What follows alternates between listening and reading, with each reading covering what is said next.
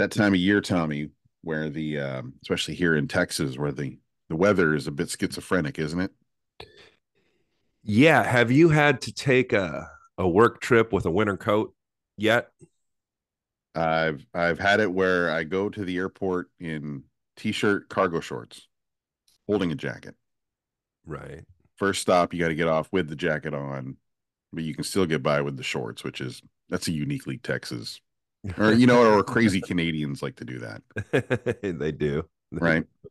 And then another spot where I just had to switch to pants and a hoodie, but put the coat it was a yeah, that happens all the time where you have to leave with three different climates of outfit at the ready.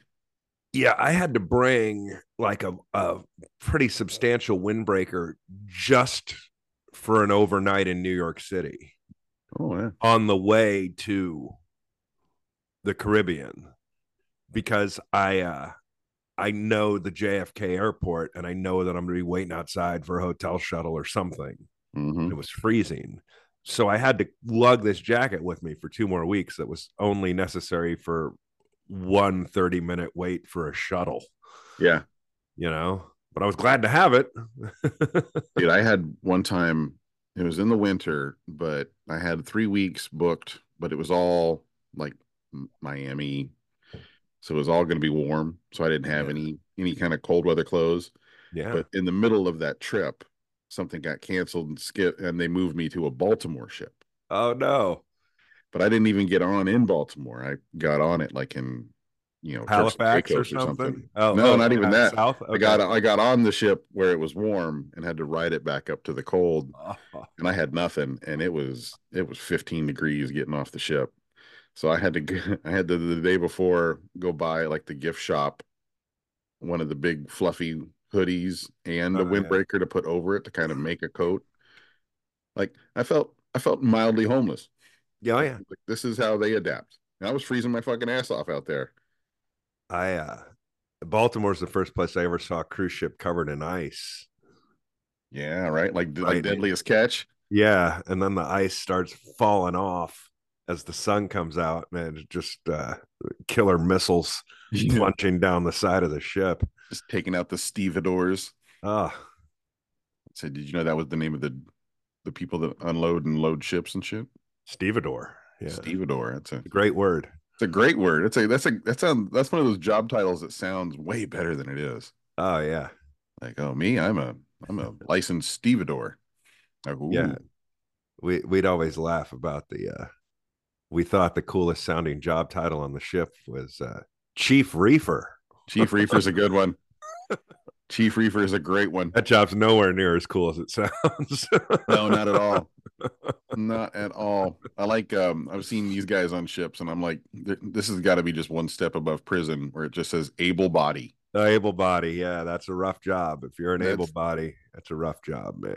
I've seen those guys scooping grease out of the bottom of the boat, and then you see them as stage hands all dressed in black, Oh yeah, musical, yeah. and they have the same dead look in their face, like whether they're helping a presentation of Oklahoma or if they're, cleaning out the bilge water. It's the same Yeah. guy. Yeah, Yeah. it's a rough run when the name tag of the person hosting your show says able body on it. I've had that a couple times. So none of the important people are going to watch this now. None of them. I've had on ships where you have a late night adult show and it's like at 11:30, something like that. And I'm the only person backstage. It's 5 minutes before the show. I'm like, what? Did they forget? Because there's a crowd and me and Yeah. nothing else. And then like the eighth ranked cruise staff, who they can tell they dragged out of the crew bar, smells like a pack of Camel Lights. Was actually shanghaied into the job. Yeah, exactly. You can tell he's about eight tequilas deep, but he's got four pieces of gum in his mouth. Mm-hmm. He's just being sent out there to butcher your name real quick and disappear and go back to the bar. But the reason I brought up the schizophrenic weather, and like I said, I don't know if this is just a Texas phenomenon, but this is the time of year where you have to use the heater and the air conditioner during the same day.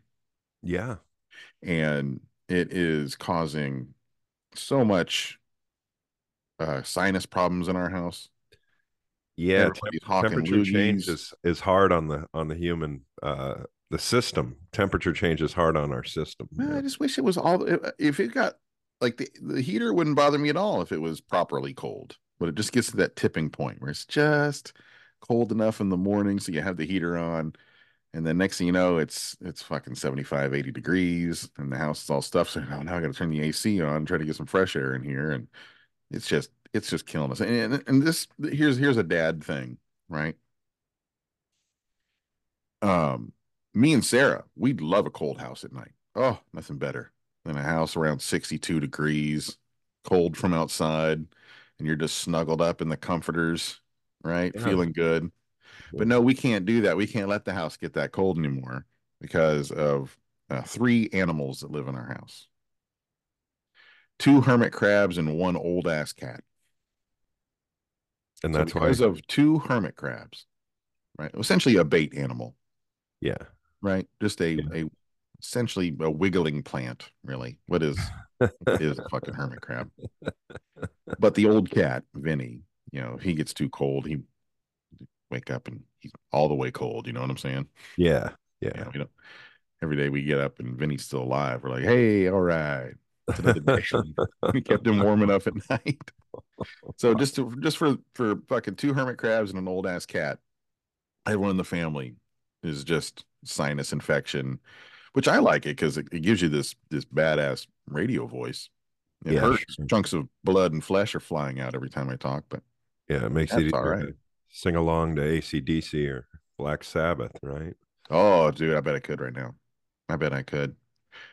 I had a show the other night when I got back to town, and I had to go down to the Riot for a taping, right? Oh, And nice. Yeah, I was excited about that for you. I was thank you. I was stoked about it. It was perfect. It was like a nice little comedy reward slash test at the end of a long several months of working, right?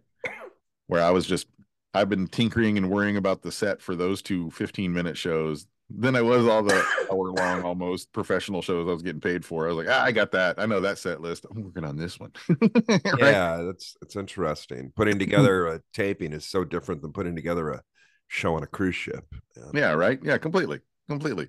Because you're more worried about anyway, I don't want to dive into the weeds of how nerd out we are about I'm kicking myself because there's two lines that I really wanted to get laid down that I missed the off ramp for them. Yeah. You know what I'm Yeah. saying? Like I was trying Yeah. to squeeze one into the late show where it would have made no sense, but I'm like, at least I'll have that little tiny clip. And I wound up, I did, and I went for the anyway.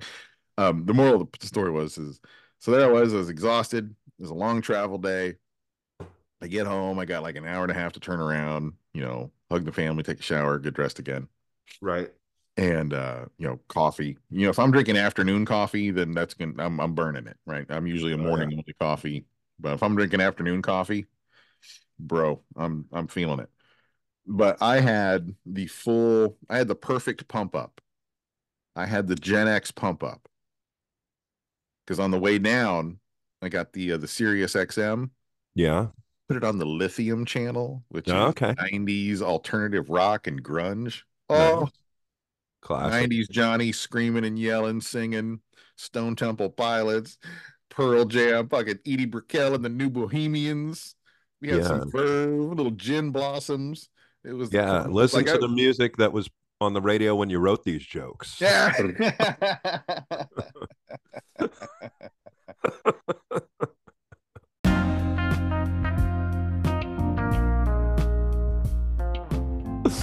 Ladies and gentlemen, welcome to the After Later podcast. I'm your host, John Wessling. I don't know if you remember me, but welcome to the brand new podcast that we're just now putting together. We've laid fallow long enough, but this is my co-host, my best friend Tommy Drake. Hi, Tommy. How you doing? It's really just a new microphone when you think about it. It's the same podcast, but with A new microphone, boy, it changes your podcast. I think it's a whole new thing now. Welcome to After Later podcast. Lead mic is now a Shure mic, which I'm feeling super fancy about. Look at me wearing headphones too. I never wore headphones. You kind of talked me into picking out the mic that I bought and now you've moved away from it. So is it my turn to move away? Like, how does that work? Oh, I think it's fine. Somebody Well, recommends something to you, and then because they're doing it, and then they stop doing it. Do you keep doing it? well, we had a good run, Tom. We both were using the same Yeti mic for, a good 2 years. I still have my Yeti mic. It's my backup. I love it. It's a beautiful piece of art, right? It's like a little elephant just sits on the table. But should we get matching microphones so that we match? I mean, I think most of the people that know me know that I resist upgrading my technology. You're going to use that and have for years. Yeah.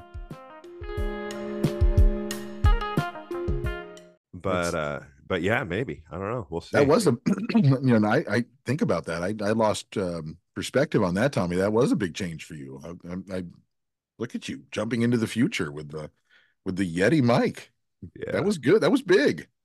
Otherwise, you were yelling at the one on the screen of your laptop. I remember there was a guy that at open mic at the Laugh Stop years ago that kind of was pretending to be a comic, but everybody knew that he really wasn't who he said he was. But at one point, I remember he came in with his own microphone. I don't know if you remember this. I do kind of remember this. I remember his own microphone, and he had it in like a little carrying case. It was kind of showing it off, like a fucking harmonica player does. Yeah, or like coming into a pool hall with your own. Oh yeah, microphone, right? That's a giveaway.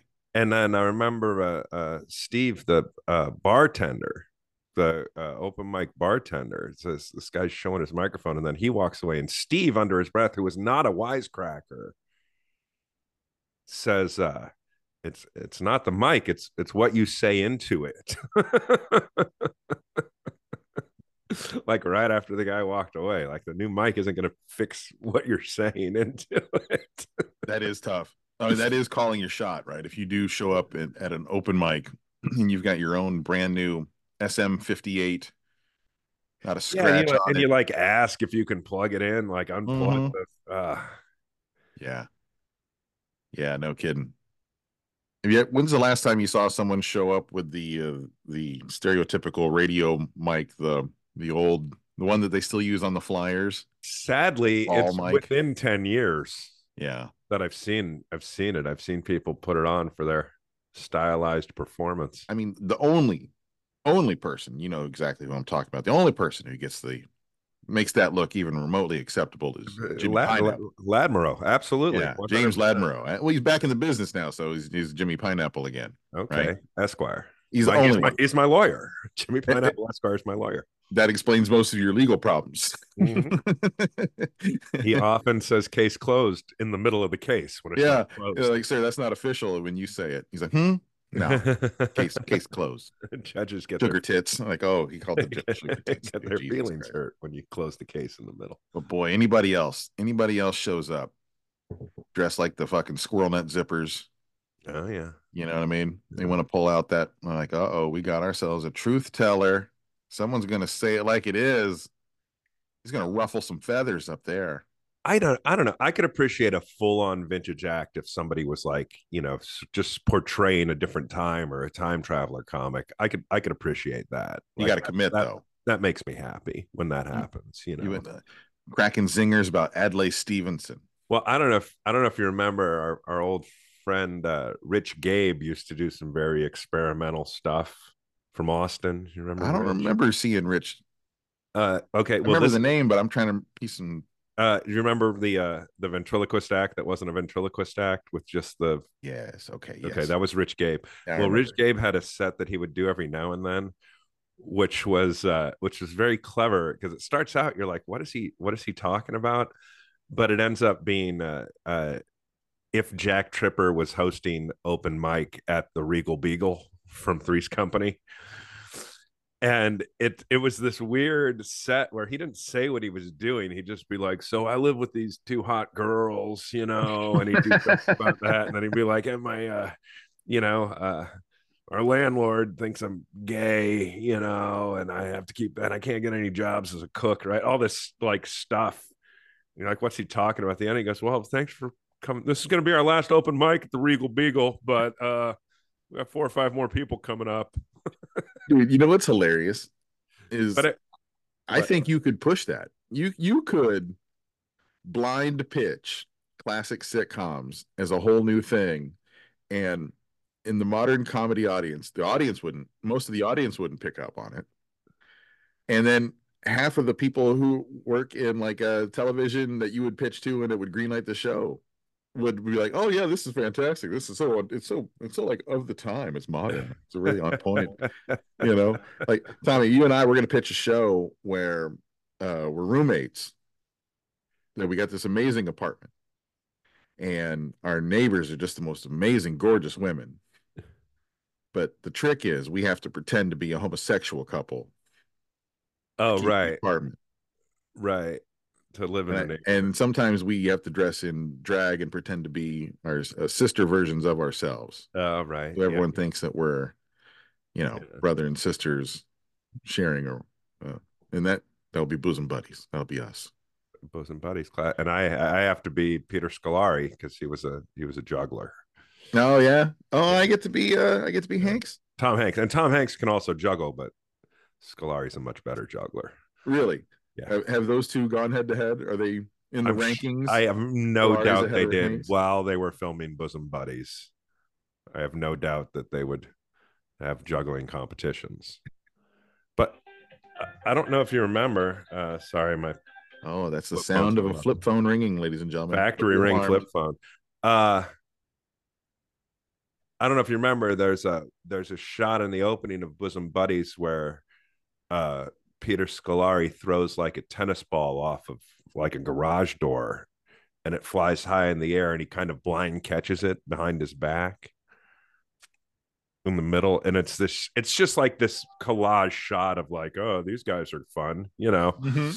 of different clips, but that's one of the clips, and it's a really good like if jugglers I've heard jugglers talk about it, and then you find out, like, you do research, you find out Peter Scolari was like I was like a kid's party performer when he was growing up, but was like a really good juggler probably for most of his life. Was he discovered performing on the streets? Because that I would don't be I don't believe white he whale was. in your world. I believe he just got an agent and started acting and made sure to not tell anybody that he was a juggler because he didn't want to deal with that.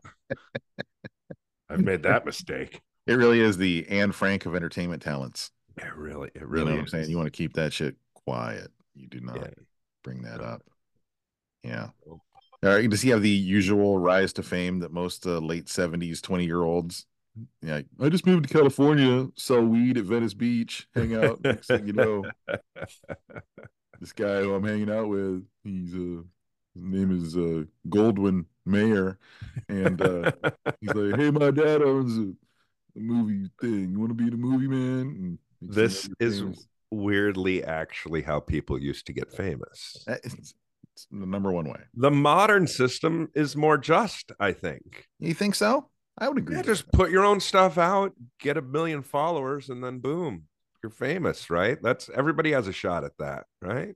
It is both more just and more cruel nowadays, I think. Now, are the people that have more equipment and better internet, do they have a better chance of getting famous? So, I think they do. That's are there kids monetizing off the community internet and the school computer, or is that not a thing? that's kind of a thing, a Yeah. little bit. Like TikTok kids can do that because the TikTok kid can basically just have an old used iPhone, shoot stuff all day, go to the library, get the free Wi-Fi at the gas station, or whatever, and upload it. So in that way, it's a little more of the people's art. But if you're in the streaming business and doing the kind of shit that we're doing, yeah, equipment matters. Dude, look at it. When you and I, we're just recording this on Zoom, looking at each other in each other's house, right? Think about like the Two Bears, One Cave. They got like a full radio studio. Everyone's doing full different studios and the arms, and they're dropping thousands of dollars on gear and equipment and cameras. And most of them aren't even just audio podcasts anymore. The audio is an afterthought. To them, it's just the videos and the clips. Yeah, You got pockets, you can make it look real professional real fast. well, they're doing full production for videos and clips, but still a lot of the listening is audio still, like for people that are traveling or people that are driving or whatever, right? Yeah. But I think I always like kind of respect that when people start to go viral they immediately put the money into their production, which is probably the first thing you should do when you're an amateur operation, you know, get the production up to speed. Yeah. You trying to talk yourself into buying one of these badass microphones, Tommy? I hear it. I'm in my head, I'm figuring out where in the house I'm building the studio. I mean, you've got several rooms. You're Or like, do we just get another house and I mean, we could go probably 8 miles up the freeway to some cheap location dude, from us, no. right? I mean, I don't want to sending me texts and stuff. I don't want to give away any identifiable information, but in there, that lovely place on Rainbow Ridge, let's kick that fucker out. Whoever's living there, and just turn that into After Later House. Oh, yeah, turn it into our studio, and then I, of course, you rent out that space to other podcasters when you're not using it, Ah, right? fuck them. Fuck No, them. just No, our private studio. because that way you get to write the whole thing all the way off, Tom. That's what helps. You need to. I'm going to help you show a loss, man. That's how you become a success in the podcast business. Clearly identifiable losses for write-off purposes. That would be cool. That would be cool. Well, that is our backup plan. If our wives ever Oh, come to their senses and throw us both out, I think we'll just go full time over at Rainbow Ridge, right? That's it just occurred to me kind of what I'm counting on. what a horrible business model that would be. Like having a rental studio for amateur entertainment, right? They do that. There's places like that all over the U.S. There's like you know they have those office shared office spaces, Yeah, we work and things like that. yeah. They're doing that with podcast studios. Make your own radio show. That's a grift as old as time, bro. I mean, Marconi Jr. came up with that one. Ah, You know what I mean? Like yeah. that's that's from the jump. Matter of fact, I would recommend to anyone out there who is looking to get into the podcast business, just saying that out loud near your phone is going to give you 100 different ads for gear and equipment because that's a multi-billion-dollar industry right now selling this kind of stuff. But remember, podcasts are like restaurants, and that 99% of them go broke. And Right. so, just go to that secondhand market. You can buy someone's broken dreams for pennies on the dollar. Buy a studio that's already failed. Yeah, exactly. Just buy because they're gonna. Oh, I bet the Rodecaster 3 million. I don't know how it works, but we're gonna try. And they make 5 episodes of something that nobody watches, and then they have to sell all that shit. That's when you swoop in. But I'll tell you this, and who was I talking to about this? I think I was talking to Barry Laminack about this. All right. Kind of foreseeing a counter move to go to actually more low tech production, right? Okay. That so many people are putting together polished kind of looking podcasts, like the the standards and practices have become so mainstream and easy to replicate that you can really there's many websites and you don't even need to pay a consultant now. You can just look up shit for free online and figure out how to put all this together. Right? It's pretty easily done if you have the money to do it. So that the market, that the eye of the consumer is actually becoming a little more too burned out to the over professionalized, over produced, that you're going to see a backlash more into the old fashioned raw kind of made stuff, which that's what we're counting on, right? I mean, Which is again mainstream entertainment being about 20 years behind the porn industry. amen that, bro. Right? Because Amen to that. that's sort of the path that pornography took is they amped up to huge production real filmmaking, and that made everybody start looking for amateur homemade stuff. Mm-hmm. Right? So Yeah. So we're going to gonzo podcasting, is what you're saying. That's what we right. need to POV, looking down at the microphone. So we will soon hear in our business, I can't book you. You have too many followers. Yeah. My guests don't like that. My audience doesn't like that. Yeah, you're overexposed. We're looking for underground boutique startup act. Dude, that would be great. Is if we were in a major city, I guess we are in Houston, if we came up with like a punk podcast bar. Oh yeah, You know what I'm sure. saying? Like it's got Yeah, to be less than 50 listeners or subscribers. right. This raw, unheard of, undiscovered shit, man. You know what I mean? We're not trying to do your mom's house here. Take that No. mainstream shit somewhere else, Yeah. with your packaged ads and your liners for the underwear of the week club. You know what I mean? Reading, oh, what are you going to read some liners for Sandals Resort? You fucking sell out. John, it's hysterical what you're saying, but I'm still like deep down inside so happy for these guys that are really just club comics Yeah. that have turned into these internet multi-millionaires that are basically in charge of all the information. I think it's the greatest thing that's ever happened. And I still will make fun of them like you know, for going big time. But I think it's really cool that, that the most popular podcast on the planet is a guy who we hung out with at the Laugh Stop. Yeah. No, you're right. You're right. And you know what? One of these for you for doing the face turn before I did really makes me look like the asshole. Like I was Oh, Mr. I know you were Bitter headed that Johnny way, but bagging I on just our thought fucking I'd be peers. that guy.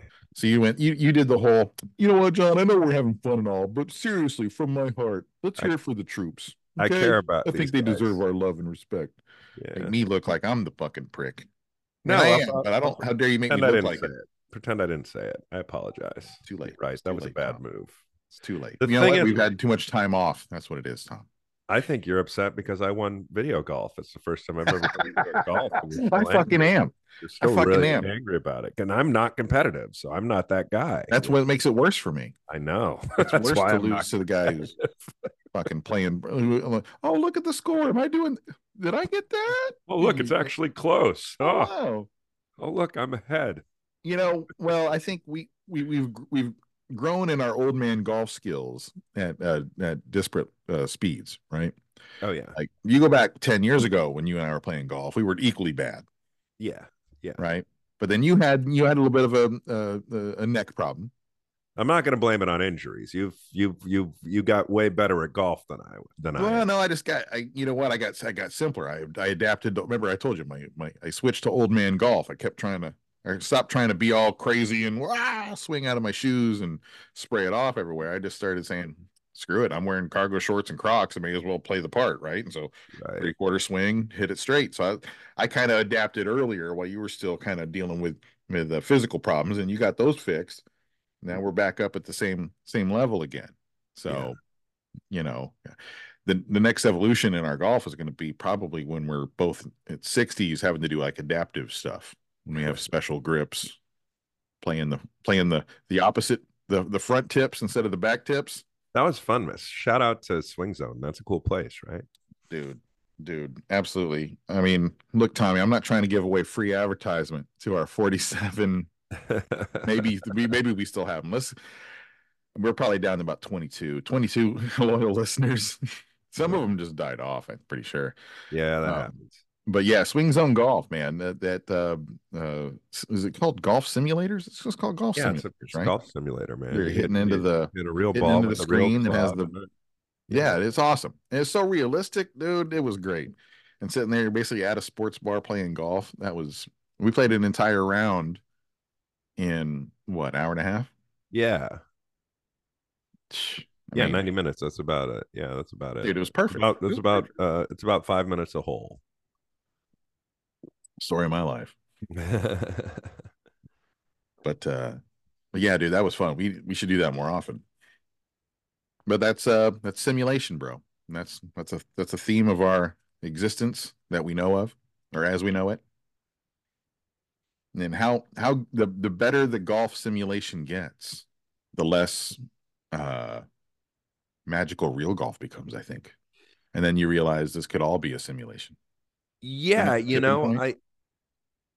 and I know we use our jobs as analogies a lot, but I one of the best compliments a comedian can give another comedian on a ship after watching their show is like, yeah, I forgot I was on a cruise ship, you know, Right. felt like a comedy club, right? Mm-hmm. And I'm wondering if you and I will live long enough to play simulated golf to the point where we forgot that it was a simulation for a minute. Oh, I thought we were actually. Oh, that was. I had a few minutes where I thought we were actually playing golf. you That would know, be and difficult to play the pull off video. because we'd have to go VR headsets and there'd have to be uh the smell of the grass, Yeah, right? yeah. Um, as we did play yesterday, it was so realistic that I went and peed by the tee You did, which is on on I a think the eighth screen. hole. That's That's usually where I pee. not okay. Those first couple of beers get to you. Yeah, the people at the rest of the sports bar were sat by my uh, observance of realism. But yeah, dude, that would if you think about it, right? Like it had the whole articulating stand to give you the downhill, the uphill lie, right? So Yeah, it's like this whole, it's kind of what was that hydraulic? So it was like a hydraulic thing. And what's the difference between that and real life? You know what I mean? As far as the coding of it, if we are on an Earth simulation anyway, and you do play a round of golf, the program is almost exactly the same that you would play on the video version of it. yep. You know, think about it. So what's the difference? You walk up to, oh, here's where my ball is, and in the Yeah, I think that might be the difference is like walking or riding to the ball yeah. and looking for a ball. Like that's something that doesn't happen in virtual golf. You don't lose a ball, Well, that would be a fun element to add to it. right? But if you added that, like your ball's somewhere over here, walk around while your friend's hitting his shot, see if you could find it. Like if they made it that realistic, right? But then that's not a golf simulation. That's a life simulation that has golf in it, Yeah. Yeah. which is different, than just the golf simulation. I think it would be super cool because the place we were at, we had what, like eight different bays. So like eight different groups could be playing eight different courses, right? Six. It was six different bays, but you could have six-person in each bay. So Right. So it's a lot of people that could be playing golf all at the same time. I wish that they could, if we put us all on the same course at the same time, so we could hit into each other. oh, that's funny. I That like would I be like that idea where you're right. just waiting for the guys on the next hole. Yeah. And all of a sudden, the machine kicks a ball out at your feet, like one rolls up on you. You're like, what And the then it turns into a fight simulator. Yeah, yeah. Oh, oh, dude. All right, we're fucking spitting pearls here. We need to say copyright after later 2024, 2023. A golf simulator that turns into a fight A simulator. full-blown golf simulator, like all the way. I Like got the perfect name. what? Swing Zone. Now we got to buy that place. It already works, man. It works for fighting too. Yeah. You know what? I think there's no way that place is going broke. They're busy as hell. It's a great That's thing. great. It's a great business model, man. If It's they one of went those. tits up, we could buy that place, put a It's like, podcast at one end, golf at the other. It's already got a bar. yeah, It's next door to a taco place.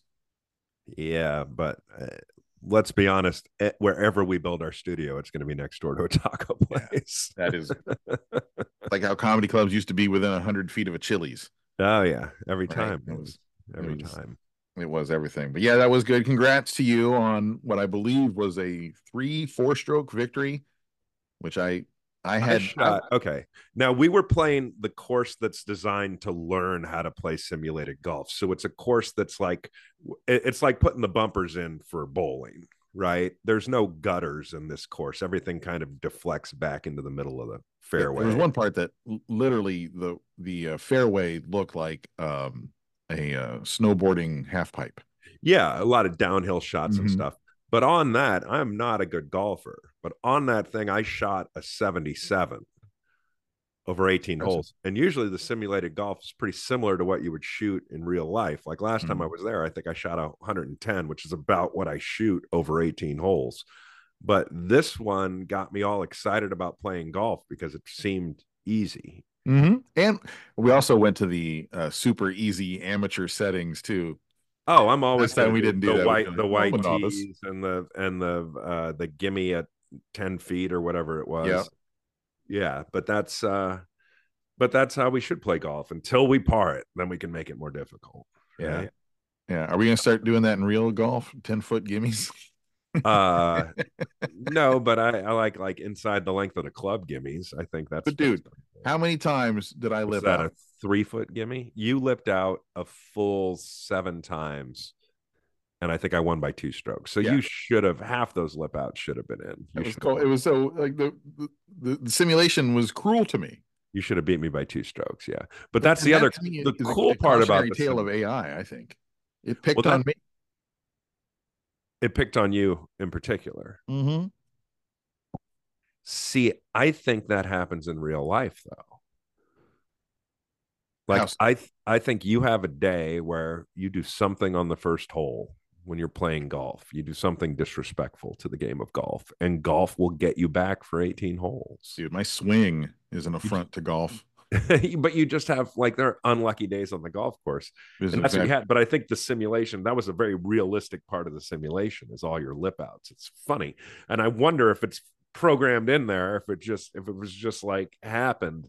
I Well, wonder if the simulation, to make the game more interesting, just intentionally says, "Oh, let's see if we can make this guy yell bad words." You know? no, and you know what? I think that's part of the coding that should go into our fully immersive real golf. Is like you don't just put in your name like you're at a bowling alley, right? Like you just, oh, John, whenever it's your shot, it comes up John. No, no, no, no, no.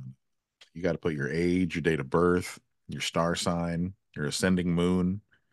You know what I mean? Right. Like it's got a, I think it really did credit rating. What's your home address?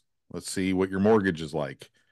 You know, how many kids you got? You got 4 kids. Okay, so now you're pissed. Now you're drinking, right? Right. So the more data it puts in, the more it decides. It's just more information for the golf gods. And then that Right. always the thing is the god in the machine, right? Yes. When you keep going to these simulations or think about super immersive video games, right? Yeah. At some point you're like, man, there's some sort of karma score that I'm like you said, like I did something disrespectful to the game early, and now it's giving me the bad wind, it's giving me the lip outs, it's giving No, me it's all of mad a sudden at I'm you. sculling the ball, right? Yeah. Yeah, it's making me think of the very clever the game Roy on Rick and Morty. I don't know if you've seen it, but Yeah, where they play the how far did you get through? it's just this popular video game that's just a life simulation of an ordinary guy, you know. But it's fully immersive to the point where people kind of freak out when they come out of it. Like Yeah. I don't know what happened. So you're talking about we're going to make Roy Golf Simulator. Basically, but that's the funny part about this, like a simulated golf or a simulated bowling. It turns into a simulation of life the more real you make it, right? Which happened with like sports video games, right? Where now Mhm. if you're doing Madden football, you could draft freaking college players and set prices for the hot dogs in the stadium. Not Weird stuff like that. not only that, dude, they have it now where it's immersive to where you running football practice, you're practicing drills so that they're better at certain things. I mean, there's all kinds of elements in video games now that you never had before. Right, right. But the idea is to make the sport part of the game realistic. You have to make the life around it realistic to make the simulation more realistic. I would You like know? to like Madden is a fun game. The action is good. The football is pretty close to real. I wish, God damn it. Sorry. Jesus fucking Christ. I would like to play The Last Boy Scout. Oh yeah, oh You know yeah, what I that's mean? fun. I want, you never know. There's gambling. These guys are caught up in dirty shit. And at some point, late in the fourth quarter, a guy on a desperate run pulls out a gun and starts shooting the defense. And you're like, Right, well, hey, you got to practice for that. Got to defend that. How do you defend an active shooter in the backfield? You right. know, I want to know if my quarterback is involved in the mob and is throwing away the game because his family is being held hostage somewhere, Oh, there you go. right? I want to know if this coach is being real reckless because he's got a inoperable brain tumor that's bleeding inside his head. He's going to die by the end of the game. I mean, I want some real fucking stakes, some real human drama And that in my makes sports games. the game more realistic, right? Yeah. So here's the idea that I'm leading towards, right? Keep making these video games more and more realistic by extending the simulation to the world around them. Okay. Which means that the simulation that we're living in might just exist for this one purpose, the chicken sandwich theory. Yeah. But let's make it sports. Maybe the entire existence of humans on planet Earth is just a really elaborate baseball simulation. And in I love it. order to have these wonderful baseball teams and baseball leagues, you need to have all the freaking side players and the side planet and you need to have 8 billion people to get 1,000 really good baseball players to play your video game, right? So the rest of us are just these characters that exist to support baseball. And all of this is because a active AI tried to figure out how home field advantage changed the outcome of games. Yes. Then you all of a sudden you're like, well, we can't.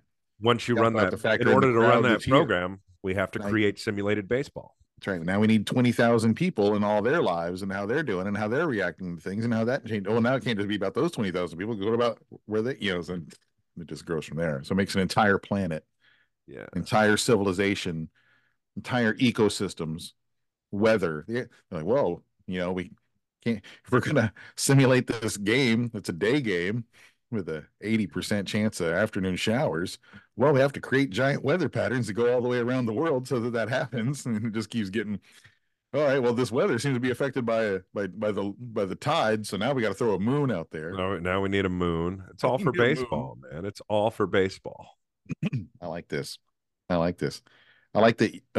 What if you could, like, in these games now, you can play every position on the field. You can manage, you can be the GM, right? You can do all that stuff. What if they had, like, if you were a Madden season ticket holder?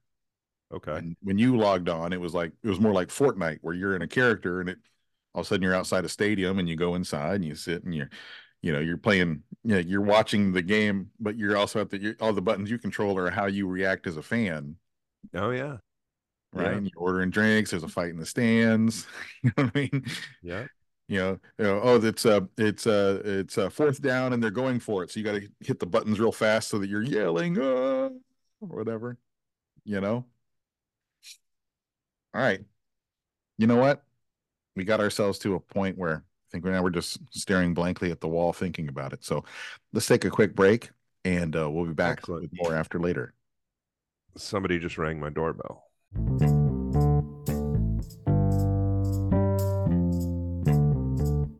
Tommy, can you hear that? Can you hear that? I can. I can hear you scratching. Yeah. Okay. See, this awesome Shure microphone even picks up the sound of my luxurious beard. Isn't that amazing? Look at that. Feels good, Tom. Welcome back to After Later Podcast. I'm John Wessling. He's Tommy Drake. Reunited after oh so very long. But we don't even care about that. We get in where we fit in. You know what I mean? It's always been a non-linear podcast. You know what I'm saying? We're not slaves to the stories of the day. You know what I'm saying? You can listen to it back and forth and whatever. We just, we do this for us, for the love of the game, Tom, for the love of our 23 fierce supporters. Yes. Which, by the way, there we were. We took an unscheduled hiatus. Did you get any messages from anyone saying, "Hey, where's the new podcast"? No, I did not. Yeah, I didn't either. No. Right. So, maybe I'm gonna tell myself that that's because we have a trained audience. They know what to expect from us. They know our brand. They know we're busy, so therefore, they just moved on to other stuff. That's great. That's good. Right. You know what? I can't be upset by that because that's what I've said the whole time. So, when you're actively devoted to not building a fan base in the thousands, this is what comes with it. Right. You know what I mean? Like, what if, Tommy, what if the podcast you and I have been doing for the last 2 years, what if we had 30,000 subscribers, just listeners galore? I mean, how would we wouldn't be able to keep up with the demand, would we? You know what I mean? We work too much going all over the place. It's hard for us to imagine if we had to pound out 3 of these a week to fill the hungry maws of the After Later listener. That would be difficult. I think, the problem is we communicate too well with each other, Tom. You know what I mean? Where we're not just throwing out bullshit back and forth and keeping the balloon in the air for no good reason. We get down to the root of the matter, right? Right. We flowchart this bitch all the way down to natural conclusions. The five true outcomes, right? So I think if we did this more, we would run out of material because we would solve all the problems. Probably. We are too effective as communicators to do this on a regular basis. The first time I was in a radio studio, I thought there would actually be a balloon, and there wasn't. Oh, keeping the balloon in the air. Keeping the balloon in the air. Yeah, I didn't realize that was just a metaphor. Yeah, yeah. Problem is it's been tried before as like a training exercise, but the idiots in the room get too fixated on the balloon part as opposed to the conversational part.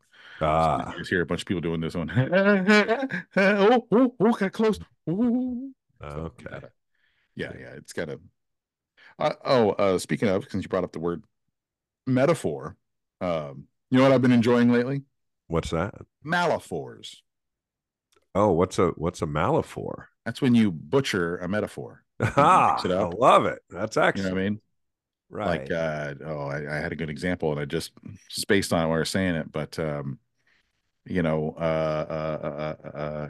oh man, like where you mix it up, right? Like, All right. uh, a A bird in mixed metaphor. Yeah, a sure. bird in the hand is better than a kick in the balls.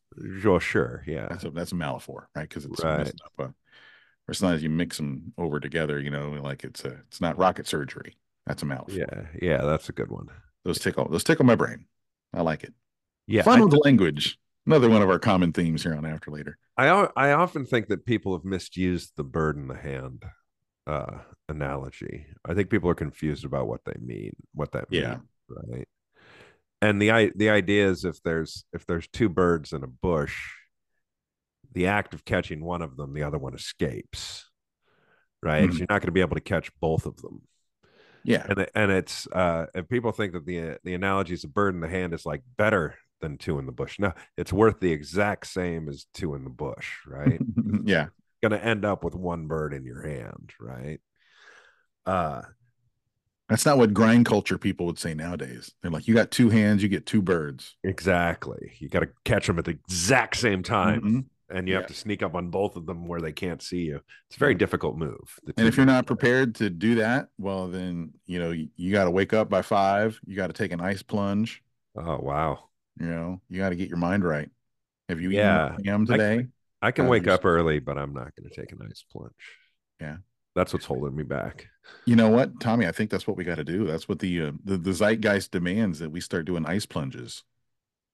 Everyone else is doing it. All the cool kids are doing it. All the other comedy podcasts, everyone's ice plunging and taking testosterone and you know really fucking getting after it, eating elk and shit.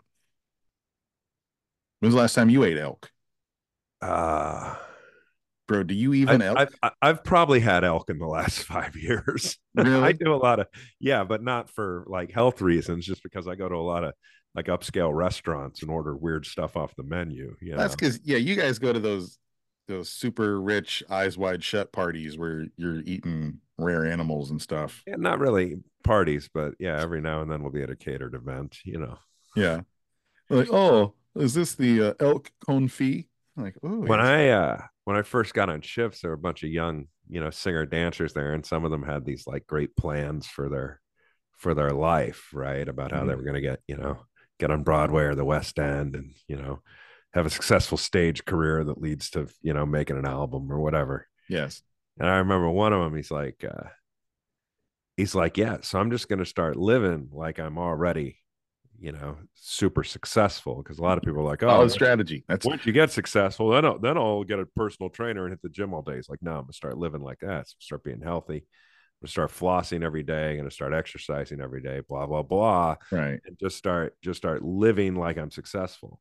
And then you know we jump around from ship to ship. So I came back like 3 months later.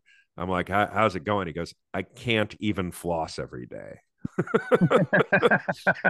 Like he failed on one of his first things was just flossing. Like that's what a rich person, that's what a successful star would do. They would take care of their teeth, right? Uh-huh. I can't even floss it. Yeah. Like there's No. no way I'm ever going to be successful. No, because you can't, there's a lot of things about being successful you cannot fake, right? Like only successful people can sleep 12 to 14 hours a day. I Right, mean, exactly. complete broke losers will also do it, but they suffer in all other regards. But only the true successful people can have full recuperative rest for 12 to 14 hours, can get actual beauty sleep. And then they wake up and they eat chia pudding and elk eggs. That's super rare when you're getting elk eggs. Wow. You know what I'm saying? That's technically can't even exist. That's how rare that shit is. Just for you. You know what I mean? Yeah, you have to be you can't will yourself into being a show pony if you're not a show pony. Right, right. You know what I mean? But you see people try. God bless them. But some guys have done it the other way around. Some guys have gotten famous and then cleaned up their act and started taking care of themselves after they got famous, which is, I think, everybody's kind of plan in their head. Mm-hmm. But you can argue that some people have gone the other way, that they took care of themselves until they achieved a certain level of success and then stopped caring.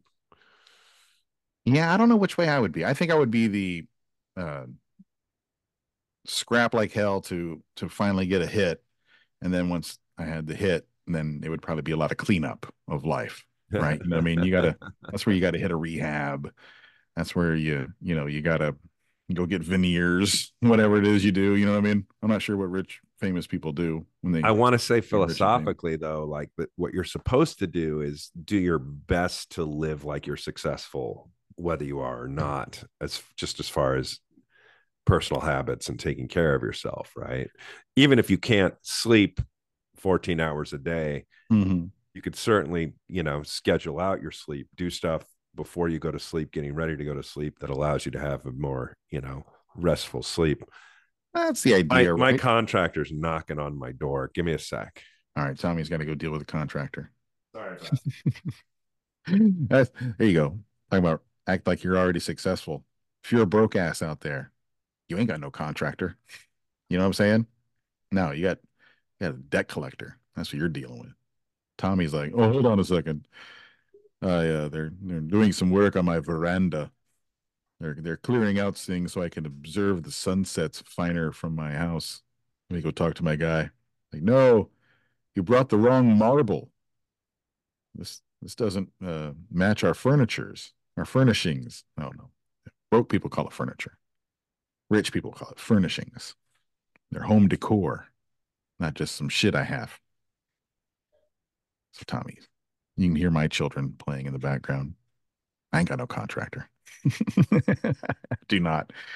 No, I have an Amazon delivery guy I'm fond of. Oh, here's a fun thing you can do, ladies and gentlemen, if you haven't seen this already, as we are in the week leading up to Christmas. Most people are getting their stuff from Amazon. You know what? Hey, you have some thoughts about the evil empire of capitalism and Amazon and all that? Keep that shit to yourself, okay? Because what I'm telling you to do is to help the little man. And all you gotta do is go into Amazon Prime where you're ordering stuff and just put thank my driver in the search bar, and that will instantly give $5 to your last driver. And to no cost to you, no cost to them. It's from the company Amazon itself, $5 to your driver. So just next time you get a big package delivered, you're leading up to Christmas. There's a whole bunch of them. They got them there in time. Just go to your search bar and put "Thank my driver." Boom, they get $5. Everyone should do it. that. Oh, that's Yeah, cool. that was a nice little public service announcement for the Nice. Amazon drivers out there. It's We kind all do it. We could break Jeff Bezos. of Matter of fact, I can't believe that a computer designer, a coder hasn't come up with some sort of repeating thing that just makes it automatically happen for every Amazon order. Oh yeah, that'd be interesting. But that's where the whole "Are you a robot?" comes in, right? Is Yeah. to avoid those programs. Are you a robot? Great question. Great question.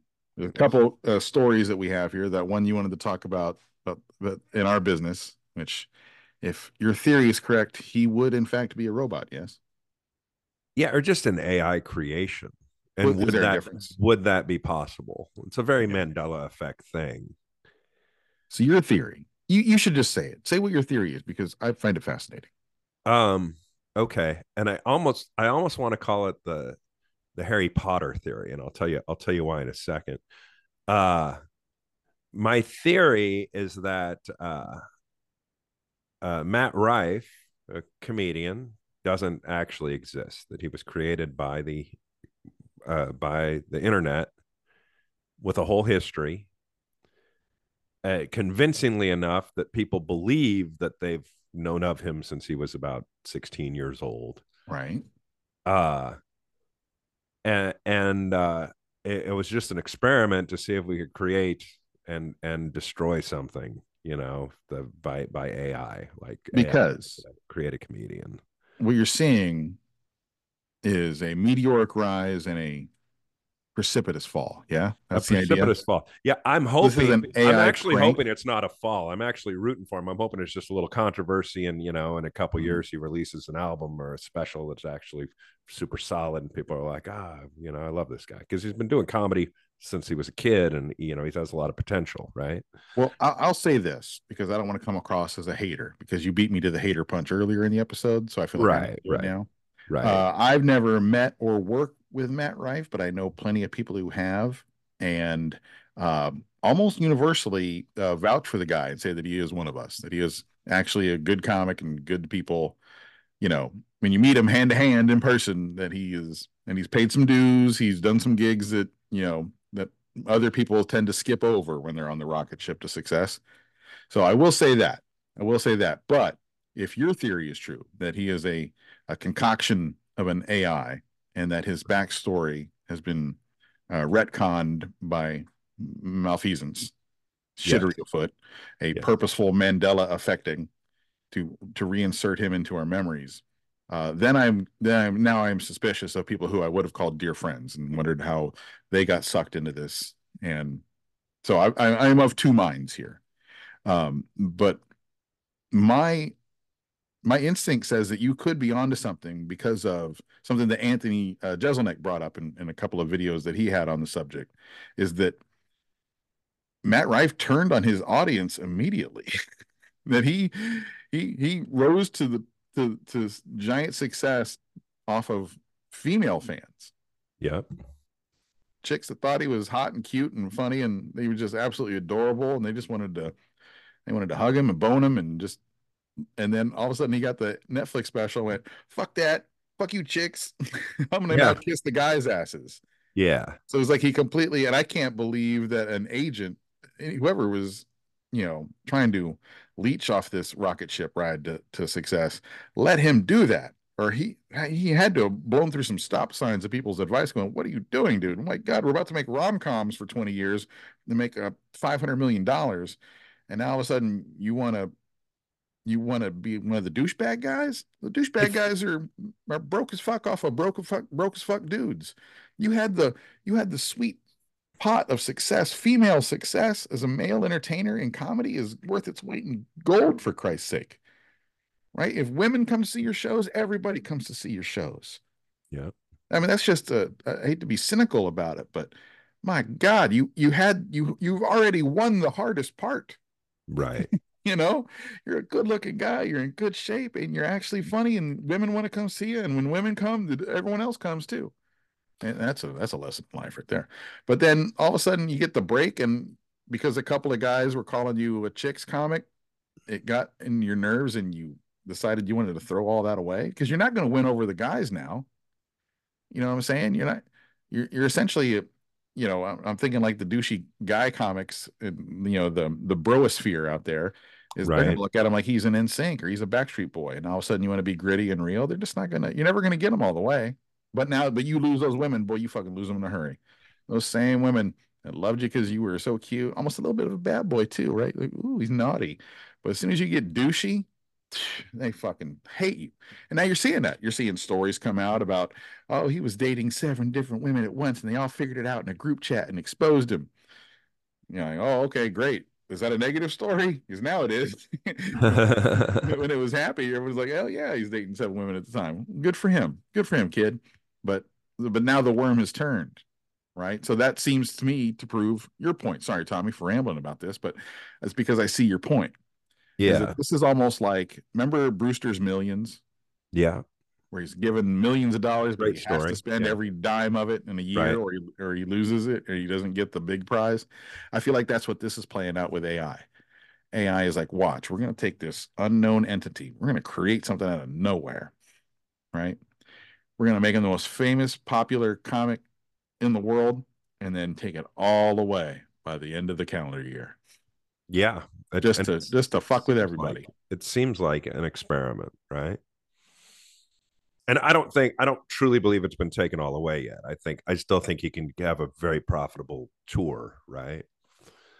For sure. I Well, still think his name's going to sell tickets. It might not sell the same amount of tickets, but selling any tickets is profitable in this business. but is the play to continue with stand up and to sell tickets? You know, He's at that jumping point where we've seen 100 people just like him. Now is when he makes the move into just being an actor, right? And being famous on TV. yeah, which is a shame because he's at the age and experience level where I probably started writing my really good stuff Mm-hmm. because it takes that long to get there, right? Right. And putting away, whether you like the Netflix special or not, retiring an hour of material is a very healthy thing for a comic that age to do. Right. And he's kind of in that position now. What comes out of him next, who knows how marketable it's going to be. But Oh, that's quick timeout here, Tommy, while you're yeah. talking. You can hear the alarm or my phone ringing in the background. While you were talking to your contractor, we were talking about differences between successful people and unsuccessful people. Successful people don't have a landline that rings and no one answers because you know it's a bill collector. Successful person, their landline rings. Someone thinks, "Oh, someone's at the gate. They need me to buzz them in." Yes, exactly. But not no. My house, it's like, "Oh shit, the poverty alarm's going off The again." poverty alarm. Oh, interest rates moved. They're pissed again. Well, they're let it go, guys. Let it go. That's 8 rings. It's no, they doubled down. They Yeah. doubled down. So you think? I guess you really have to just figure out what's Matt Rife's motivation. Does he want to be an all-time great comic? Is he, like you had said that he was inspired by going to see Dane Cook when he was a child, right? So is he? Do he Yeah. want to keep doing? Does he want to sell out Madison Square Garden over and over again? Does he want to be like? Does he want to do that, or is this the time where you just take the jump and go be in movies? I don't Because he's know. got the off ramp to movie star right now if he wants it. Yeah, there's got to be offers, but also, I mean, the wrong movie role could be devastating to that lane, right? So I'm sure Yeah, he has so he shouldn't offers, make a Malibu's Most Wanted. but he has to be careful. Yeah, and he probably shouldn't, he shouldn't star in anything, but like having a fourth or fifth build role in a big film would be huge for him. You're right, like a scene stealer, and then like a lesser Exactly. character in like an Avengers movie, like just getting in the Yeah, of course. MCU, something like that, and then follow it up like third or fourth movie is finally a big starring Yeah, role. or even playing himself as a comic in one of those vehicles, is Okay, but here's my because there is a movie out called Don't Suck, right, where he plays a vampire who's a comic. right, right, It's right. got Jamie Kennedy in it, oddly enough, from the Yes. Malibu's Most Wanted reference you Uh-huh. previously heard. So, but that's like an indie that they made already, and it's just coming out now to kind of take advantage of the heat, right? Yeah, But right. like once you make that jump, once you start going for the big roles and stuff, you have to figure out like what we're talking about is strategy that he should be hearing from managers, agents, their teams, all this stuff, right? It's like entourage. He should come into a meeting at CAA and they just throw out all these scripts and say, here's our plan, you're gonna do this, and boom, next thing you know, you're super successful, famous people on earth. It's the meeting you all wish that you could have when you're on the way up, right? Right. Like one of these days, an Ari Gold's gonna say, "Come on in, kid," and they're gonna pick you up in a town car, and it's gonna be all nice and shit. And you're gonna go to these offices, and everyone's waiting. Everyone's got binders, and they're pitching shit to you. That's what you want. But is he showing that he's uncoachable based off of what he's just done, right? I don't know Because because I how don't was know. he not coached right off the bat to stick to what he was doing? But he was is he striving? Is he so much of a comic that he's striving for comic approval over commercial success? I'll tell you what happened here, and I don't want to be negative about Is it a classic comic self sabotage? I guess. I don't want to be negative about entertainment executives. I'm sure there's Of some course good not. Who I'm does? sure there's some good ones out there. but I do know that part of their job is absolving themselves from responsibility, having a lot of reasons why you produce something. And one of the most interesting things that happened with Matt Rife was, as soon as the TikTok fame took off to the point where he could sell out his own produced, self-produced tour, basically, or independently produced tour. He had people helping him. As soon as that sellout happened, some of the posts online that were getting shared was, "Oh, Netflix, too bad you slept on this Matt Rife kid," Hmm. because he was trying to get a Netflix special before this fame came about. Yeah. And of course, you don't get it without the fame. But the way the executives absolve themselves from responsibility is, yeah, the kid has 2 million followers. He's got a hugely monetized TikTok account. So yeah, on paper, who wouldn't produce this? Who cares what he says on stage? Right. There's no coaching at that point because they're completely absolved from responsibility. Whereas if they would have given him the special 2 years before, when he had zero followers, that would have been 100% on the executive, right? Right. Like, why did you do this? Well, I saw that he was going to get famous. Well, but you didn't talk to him about his material. Why did we not edit this before we released it? Because of all the followers he had online, it didn't matter. Right. And I'm also conspiracy theorist enough to know that if the night that you release something like a Matt Rife hour-long Netflix special, it doesn't get enough views, you immediately start posting online that it sucks, To make people because go watch it. that's how people like me are going to buy it and say, "Oh no, what went wrong?" Like, what happened here, right? Hmm. Or watch it or whatever. But I Well, think that's how, I mean, the fact that we're talking about it is a big deal. And I brought up Greg Warren's special last time I talked to you, the salesman, just about something that was really like well done and independently made and brilliant, right? very So much so. it's not, I'm not in the habit, and I still haven't watched the entire Matt Rife special. But I mean, for his age and what it is and what I've seen, it's not bad. It's just not what people wanted it to be. Right. You know, Well, I'll, he's I'll say a this. very good 27-year-old comic. Oh, He absolutely. really is. I won't say anything bad about his skill set, right? He's sharp, he's good, he's comfortable, he's pulling it off. I got no criticism. And when it comes to style stuff, that's your choices too, and go for it. I am agnostic and ambivalent to his successes, right? They taught us early, don't begrudge others the success you would have for yourself, right? He's not doing stolen jokes really. It's not like there's anything you can point at and say shitty fucking people like it, they like it. Yeah. But oh, just a network executive, a producer of a show, wouldn't have the same direct effect on his career choices. And when I say about the coaching and stuff, I don't mean a network executive, because even like a Netflix executive, like you said, they want the controversy. Controversy equals clips. He goes up there and eats shit and pulls his dick out, and it's a horrible thing. That only helps you. I'm talking Right. more about on his team, his side of the people that are making the strategic 10 moves down the line. People getting Yeah. like 10 to People 15 that are points off that of are him. that are getting commissions off of him should definitely Because be. that's been the ones that said, "Hey, you sure you want to open with the black eye waitress joke since all your, you watch the news lately? Chicks aren't really Right. digging that guy." You know what I mean? Right. And the fact that that he blew through that, and you said they like to distance themselves. No one wants to go down with the. So if he all of a sudden he's unruly and throws away all that right at the beginning, that is they will jump back real quick off Right. of that. I don't know any particulars about that. It just seems to me, especially from watching Jeselnik's clips about it, like what a strange move to make. That seems like, I don't know, fear of success a little Could bit. be too, and it could Got to be. the high dive and it didn't look the same as you thought it would up there.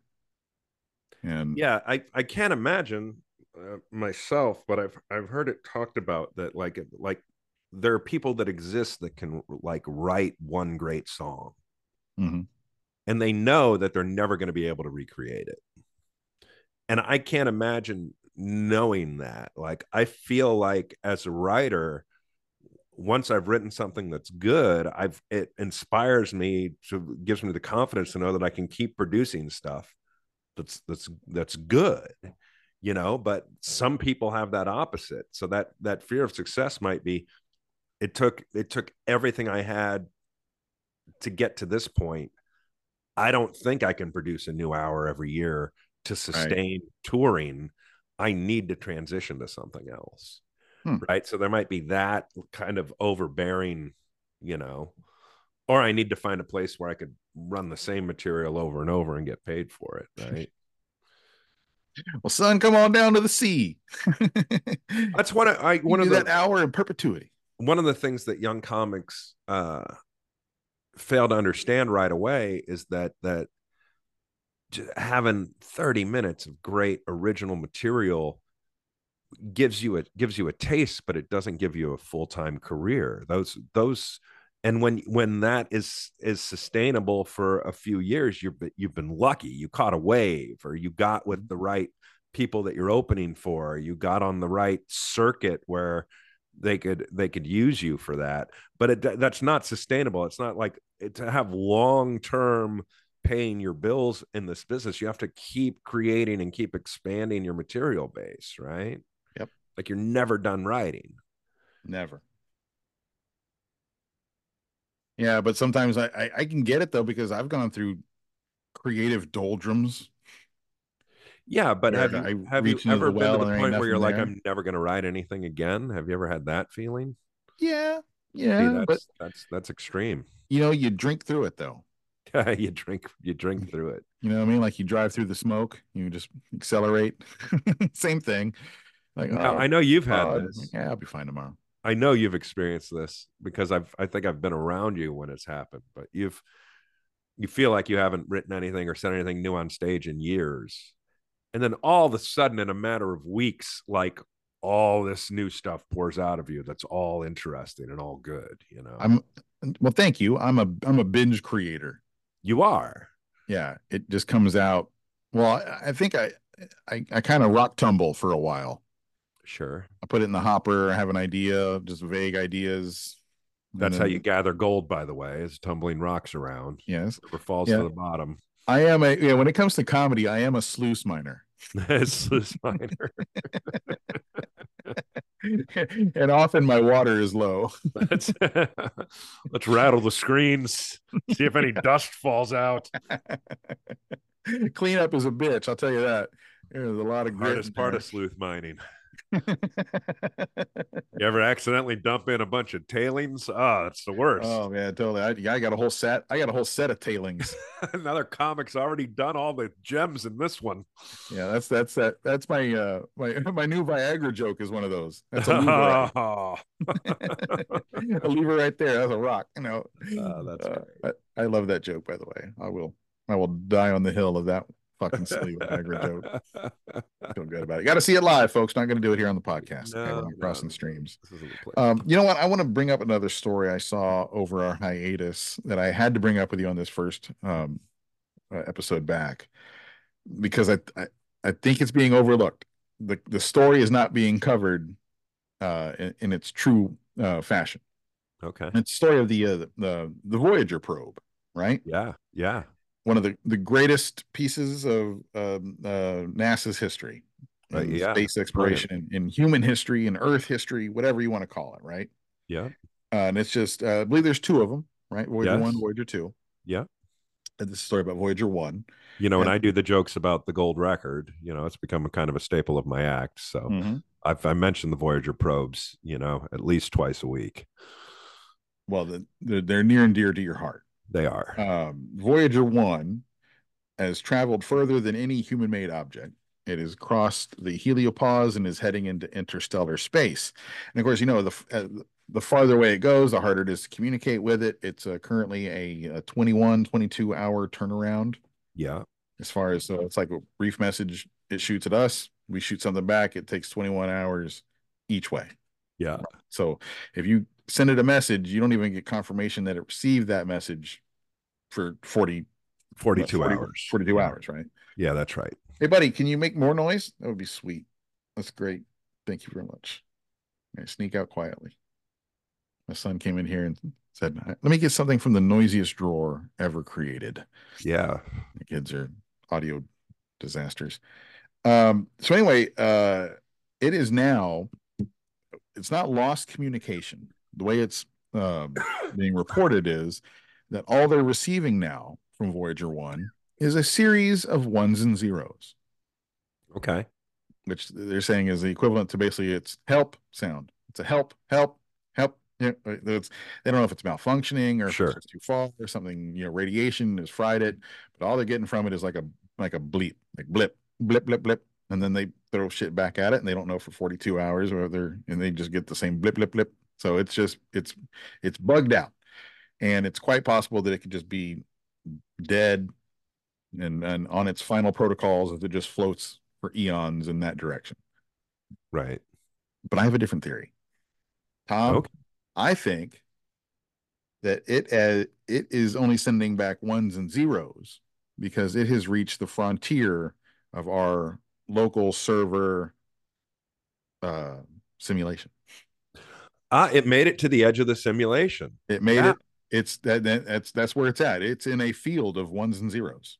We It is finally, sending back accurate information from its location, whereas essentially in the dark graphite of a hard drive, where there's yeah. nothing but And a field of ones and zeros. it comes from the light wave particle experiment where that where which kind of started the idea that we're in a simulation where the act of observing something changes the results, Mm-hmm. right? The fact that we sent out a probe to check out what's out there, it reached the edge, and now it's trying to tell us what's out there before the programming is caught up. Like Yeah. we've observed beyond our observable universe. In, But in Truman Show parlance, it has gotten to the wall. yeah, but if it's a good program, it'll recognize that we've reached the edge and it'll catch up. And then the Voyager will start sending us images again or whatever it's supposed to send us, Mm-hmm. right? It'll It'll catch up. receive a software patch, basically. Right. It's like when the video you're watching freezes up, it's going to start again, you know. So that's what my dark theory, my tinfoil hat. I think that's why we're getting that back from Voyager because that's where it's at. It's reached the outer limits of what's loaded here. It's quite an accomplishment, though, that we made anything trackable that we have basically shot outside of our solar system. That's quite the accomplishment when you think about it. It is, and if this is a simulation, what does it actually mean? What is it? Right. If this isn't actually real, then what is the thing that we? So that would almost make you think that we're being allowed to have this, Yes. right? Does that Yes. make sense? Yeah. So Yeah. No. if 100%. this is a real physical environment that we live in, and that the Voyager 1 and 2 are real things, first off, it's conspicuous that number 1 and number 2 of the things that we ever shot out are still in operation.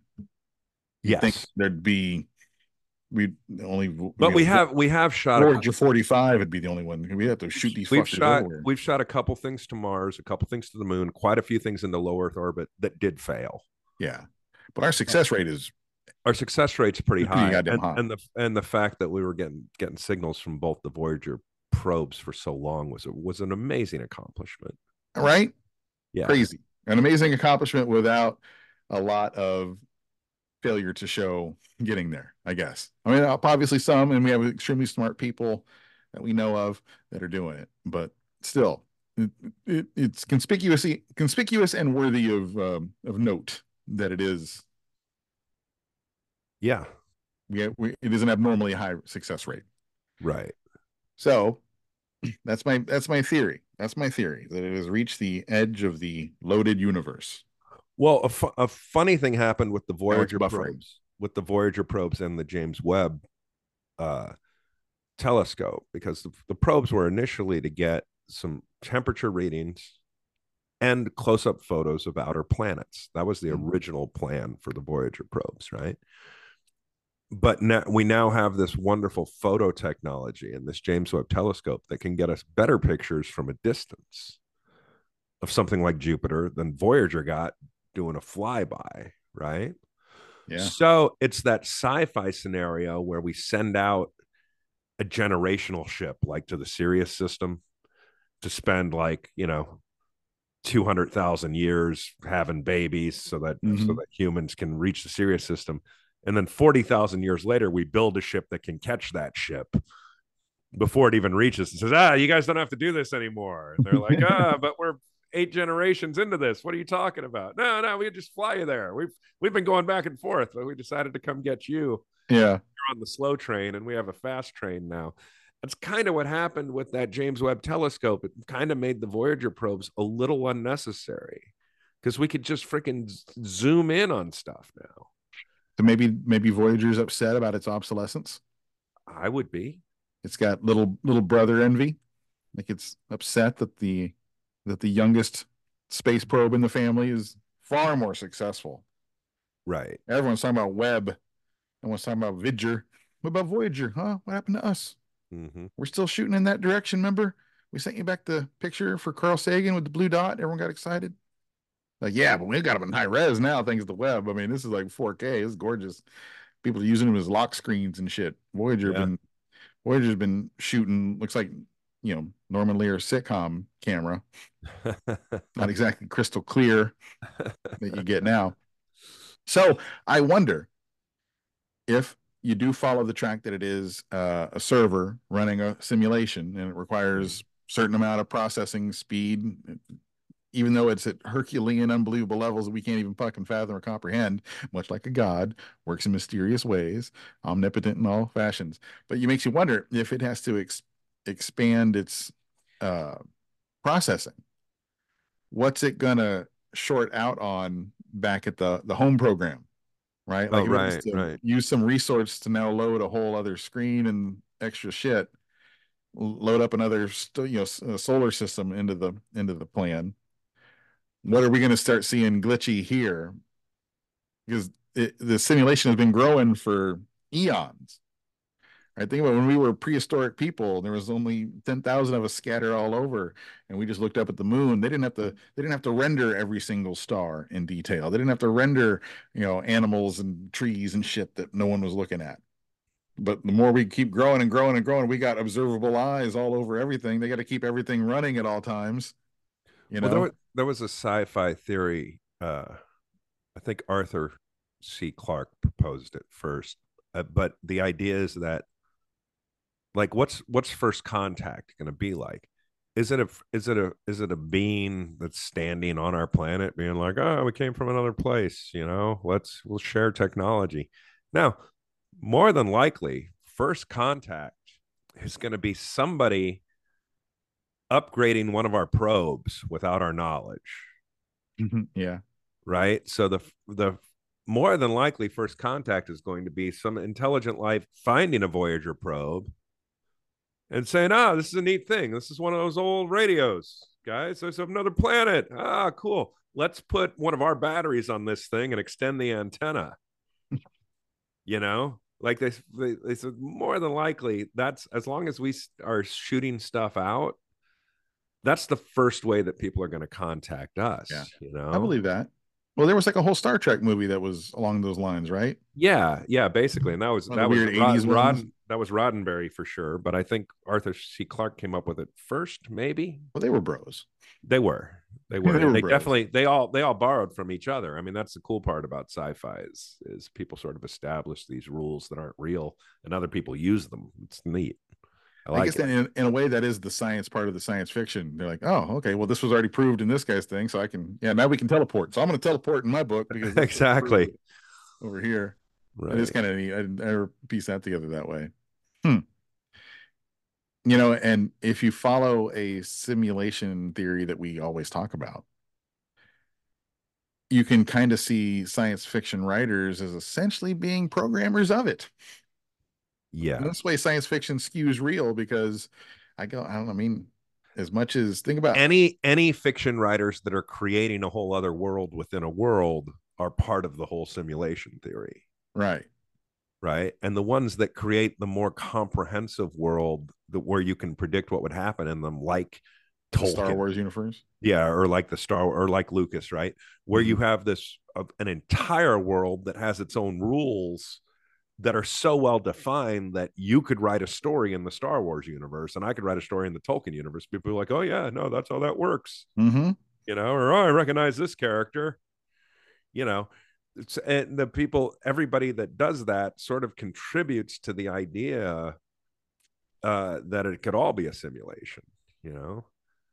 I found something cool that C.S. Lewis wrote. C.S. Lewis is, this wonderful writer, but also this very Christian man, right? Yeah. Right. And he wrote a lot of things about Christianity.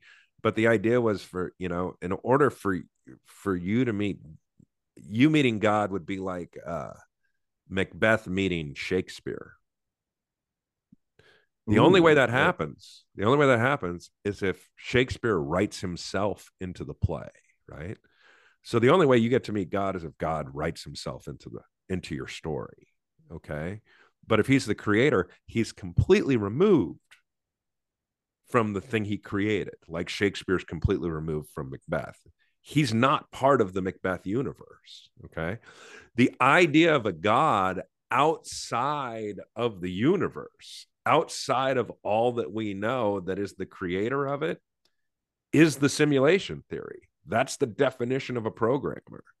And this is something that C.S. Lewis wrote years ago, not talking about the simulation theory, but talking about why it's God's choice whether or not you meet him. And he didn't realize, because he was discussing that he was sort of contributing to this future idea of a simulation theory. Because there's a lot of sort of old school modern religious folks that subscribe to this old school God is part of this universe. God created the universe, but he's also in it. Yeah, he's this right. tangible he has a speaking thing. role in it. He's this tangible thing that you can touch and see and feel. And so it's amazing that like a Christian modern thinker like C.S. Lewis would write this. No, God's like Shakespeare. But also, and if you said God would have to write himself into the story, isn't that kind of Jesus? Yes. Yeah, it is. That's why, when you see prophets or you see people that are God on earth, that would be Shakespeare writing himself into the story, right? And the idea is, Macbeth didn't meet Shakespeare, but there's this scene where the birds are singing, and that might have been Shakespeare writing himself into the story, right? Okay, well then to bring it all together, if everything is a simulation, then that would mean that science fiction writers, all writers of fiction, creators of stories, those are put into the simulation at a certain time as part of the evolution into pulling the veil off. Because yes, yeah, if all of a sudden you have people that are or false flags to keep it veiled, right? You go either way. Of course, you think it's a simulation. You read too much. You watch too much TV. That's why you think it's a simulation. So all of that exists as a counter argument as well. Well, if you stayed primitive and agrarian and never had, dramatic arts, writings, stories, any of that shit, why would you ever think? There wouldn't even be the language for it. There wouldn't be the concept of it that this could all be a thing. So to introduce something that would introduce that is to like a spark for eventual. Now you're smart enough to know that what we're doing here. Yes.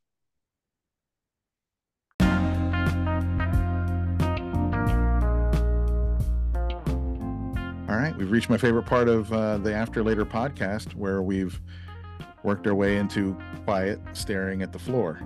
Yes. Impressive. Oh, great. Now I'm getting a call from the agent. I'm probably in trouble. I'm going to find out. More bookings. Well, that is our episode today. Thank you, Tommy, for coming back on the podcast. This was a nice hangout. I appreciate everyone listening to the After Later podcast. Tommy, you want to tell them how they can reach us? I don't know if it even works anymore. Remember? I know we have a After Later Facebook fan page. That's right. And every now and then I get an update like about your taping that was also shared on After Later. Shared on the page. Good. Yeah, I can see that. Well, we're going to do some more of these. I hope you have everyone out there has a happy Hanukkah, Kwanzaa, Diwali. We already missed Diwali. Hope you already had a good Diwali. Christmas, Saturnalia, any other pagan holidays. I don't know what we can think of. A good harvest. Yeah. Shit. Oh, man. I hope you had a great year, and we'll be back with more after later in 2024. Simulation willing. Of course. Who knows? They might have some big shit planned for us. We'll find out. But until next time, 420 Wiener Balls, Boo Boo Lit Fam.